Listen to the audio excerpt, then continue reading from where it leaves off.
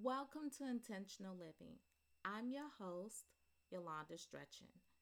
This is episode 148, Boosting Your Self-Confidence. As important as I believe personal development is, there is one thing I believe is even more important, and that is the self-confidence you possess. If you cannot believe in yourself, you will have a hard time convincing others to do so as well. If you lack self confidence, your chances of accomplishing your goals would be that much harder. So, today I'm sharing a few tips on how to boost your self confidence. You may have noticed that almost all the people who have achieved something or made some mark in history have been those who had great self confidence. Take a look at wherever you are in life, in the workplace. Those with the most confidence are the high achievers. In your neighborhood, in your church, just about everywhere you go. What you will find is that the people with high self confidence always get noticed.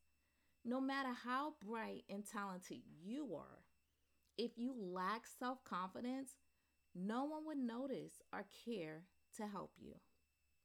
So, you must boost your self confidence to get noticed and become appreciated. This is something that only you can do.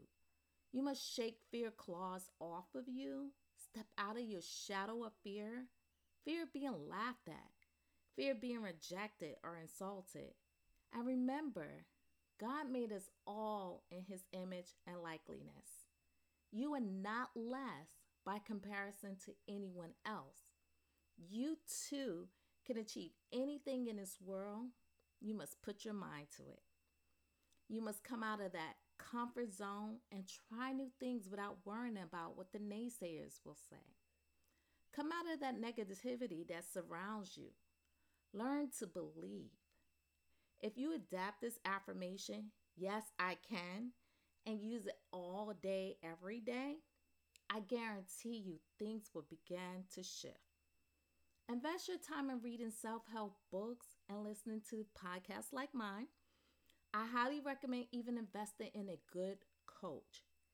These things will give you the inner strength you need to face the world with increased confidence. However, do note that reading and listening is not enough. You must have an action plan. Tell your thoughts to a few trusted friends or family members. Let others know what you believe in and start speaking up more. In the office, make sure your voice is heard. Explain your ideas about work that needs to be done. Take on new challenges and give 101% to the task. This will help you to get the appreciation of the seniors in your office, and they will start believing in you as well. Continue to build your confidence and talk honestly about your feelings to others. Allow them to see how your confidence is growing by the new ways you interact. All along, you will feel better about yourself, and it will inspire you to continue pushing forward.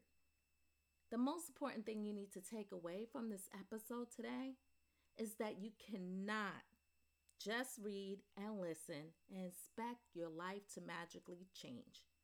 You must get into action and turn those thoughts into reality. Thank you for stopping by today. I hope you enjoyed this episode. And if you did, will you be so kind and share?